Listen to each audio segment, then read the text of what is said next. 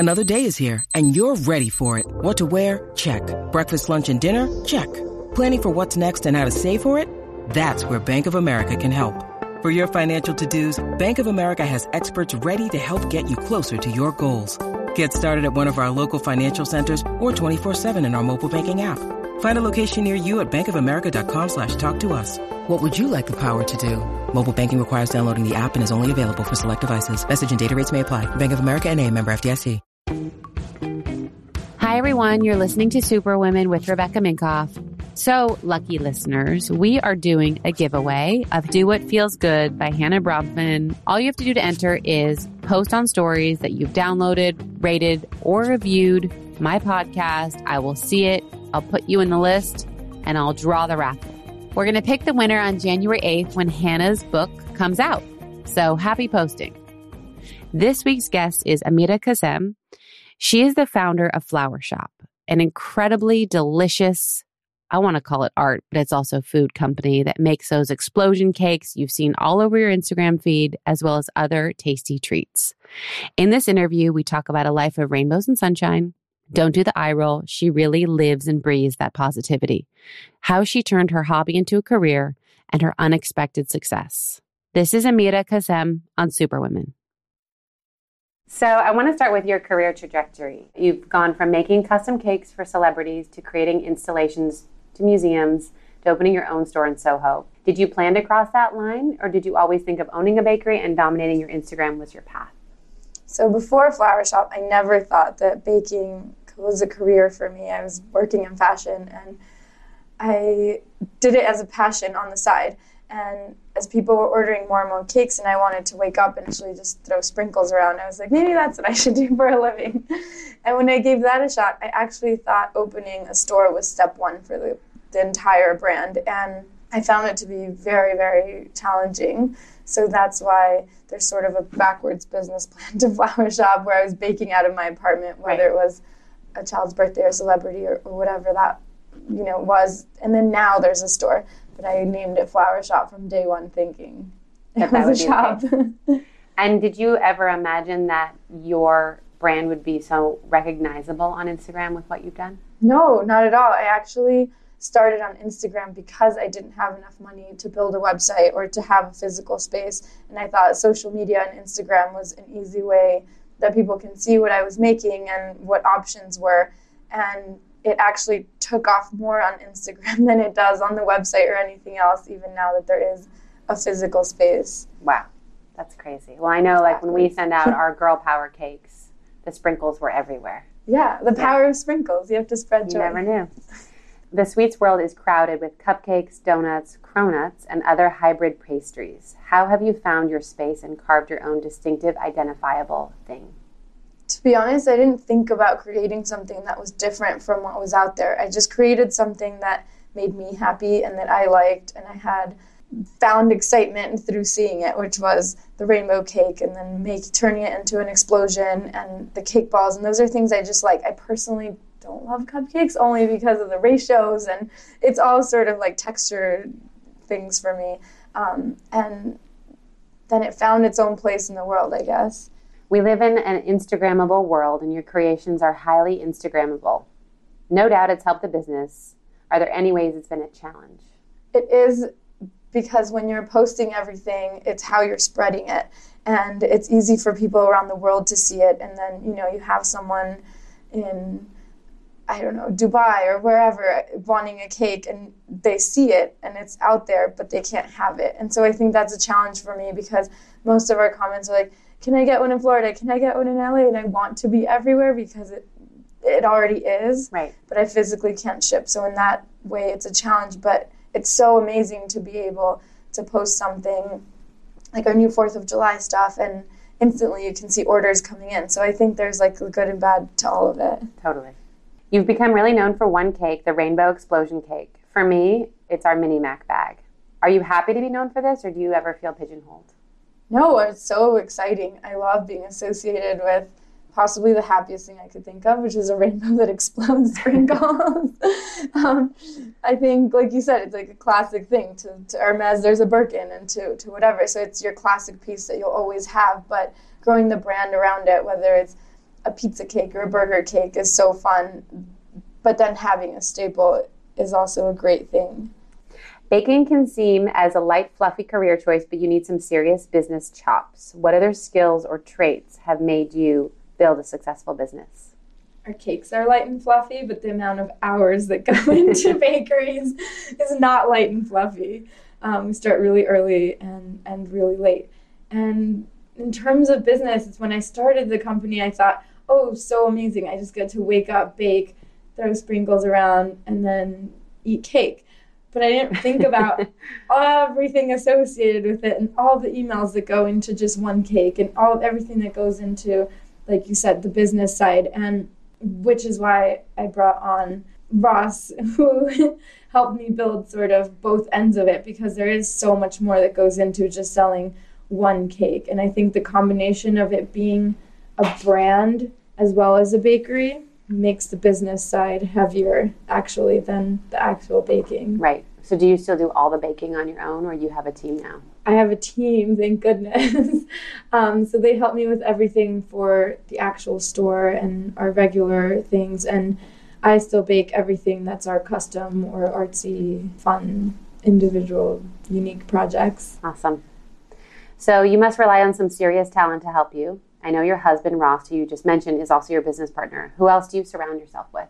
So I like to surround myself with creatives and people that are very positive and happy. I have Lacey, who's my right hand. And honestly, it's kind of funny, but when I'm looking to hire people, I go more based on their energy and who they are as a person than a skill set. And I think that Lacey happens to have both, but it's so amazing to be able to bounce ideas back with different people.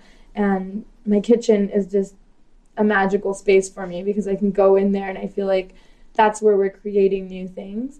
And so everyone in my kitchen has a positive energy, and it's really amazing to have Ross sort of as the business structure who is helping me with what we're supposed to be doing, and then having an entire creative team where we're just basically playing with food. It sounds awesome. I wanna be a fly on the wall in your kitchen. Please come play.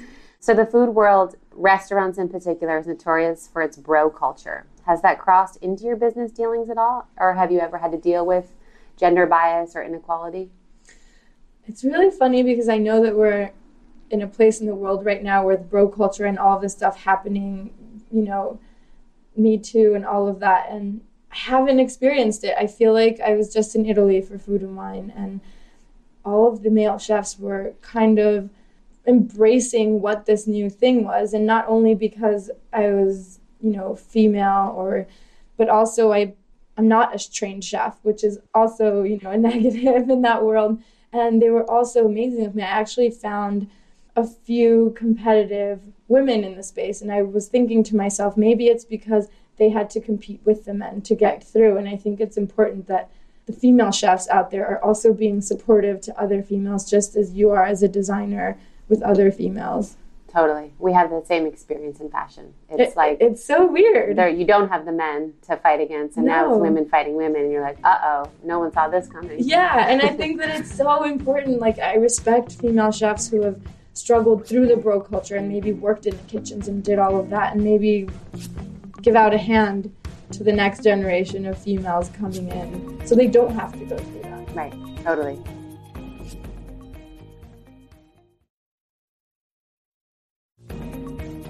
So one thing I always notice about you and love about you is you are always happy and upbeat and so positive. And that's why I always, feel drawn to you whenever I see you at a party and where it's like full of snobs. And I'm like, oh, she's here and she's happy and nice. Is this your private side, or is this part of your brand, or is it just you? No, it's literally me. My parents always joke.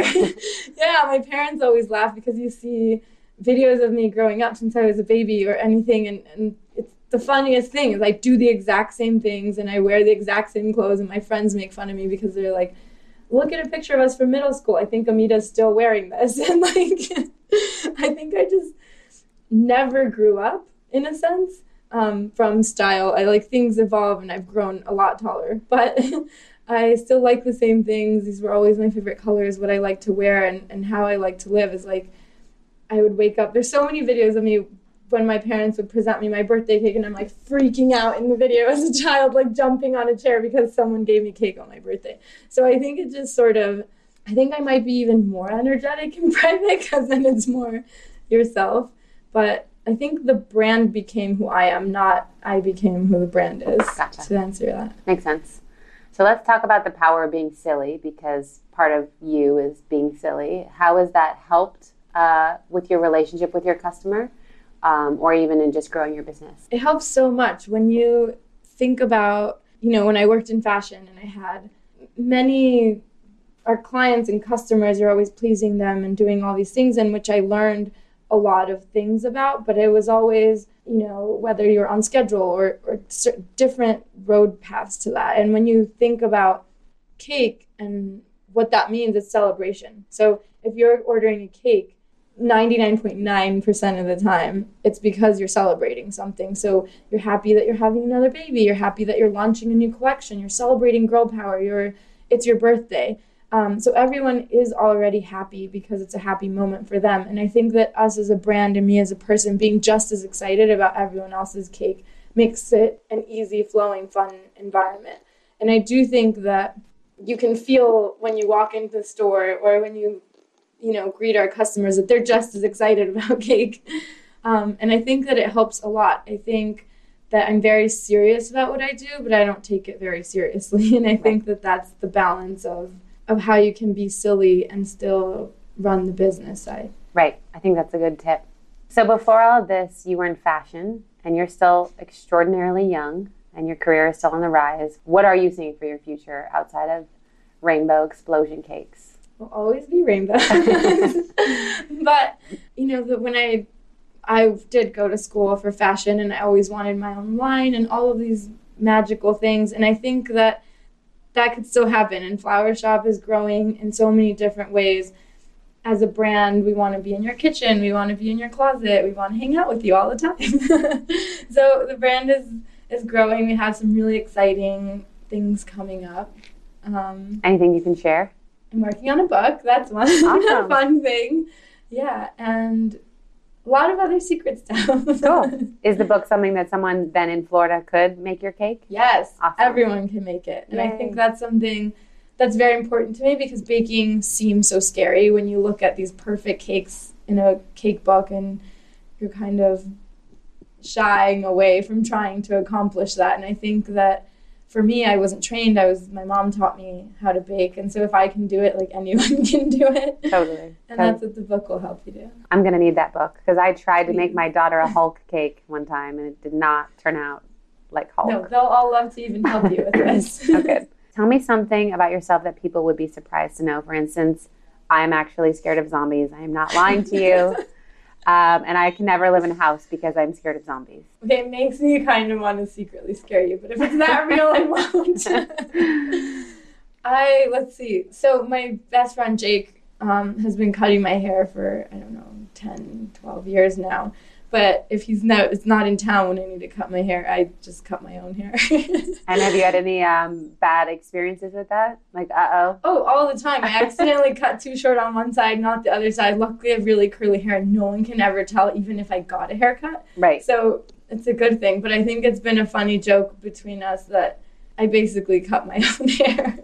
One thing I like to share is obviously we live in a world of hyper, everything looks perfect, at least on Instagram. So my question for all my guests is going to be, what's your shit show? I'm going to share one with you. One time, my husband and I were on a cleanse and we couldn't eat anything that wasn't fruit or vegetable based or protein. Chills. And we were dying for carbs, and it was before you could buy all this like paleo friendly food. So we had this brilliant idea that we could make a coconut bread without anything other than coconut, flour, water, one egg, and it just became like a pudding in the oven. And we took it out and we were like, this is just hot, smelly stuff. So what would be one of your shit show moments? Ooh. So this summer we started testing ice cream for next year, and it's been a really funny experience because I'm very used to, I make a lot of ice cream. I love ice cream. I eat ice cream for breakfast every day. It's my favorite thing. And so I was trying to incorporate it with different products that we have, and I'm trying to make push pops and everything. I got so excited, and so I started making everything into ice cream, and I didn't realize the amount of time ice cream is so sensitive, and when I came back to test, everything was like melted through the push pop, through the push pop, through the cake, through everything that I had done, and the entire freezer was just melted ice cream, which I kind of wanted to sleep in it, but you didn't want to take a spoon to it and just eat it out of the freezer. Yeah, I kind of did. I had to clean the entire thing, but I'm so excited for ice cream again next summer. I'll figure it out. I can't wait. So one of the reasons why I want to do this podcast is to support other women and showcase them and highlight their accomplishments. So what is one piece of advice you would want to leave our listeners with?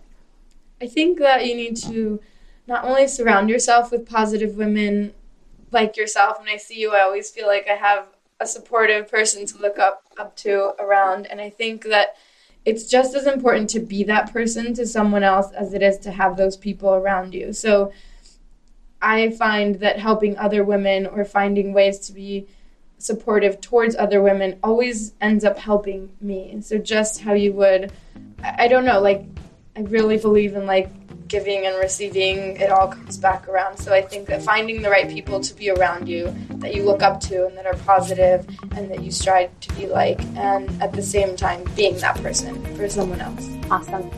Thank you for being here. Thank you for having me. What I loved about Amita's episode is that it's very rare that you meet someone whose Insta personality is their personality. She's always positive. Even when she's down, she finds a way to see the silver lining in everything she does. The lesson I take from this episode is, you know what? Let me always look at the positive side of things, even if times are tough. To find out more about Amita, you can follow her on Instagram at Flour Shop, FLOUR Shop. I hope you enjoyed, and don't forget to rate, review us in the Apple Store or wherever you listen to podcasts, or send us an email with your thoughts. superwomen@RebeccaMinkoff.com.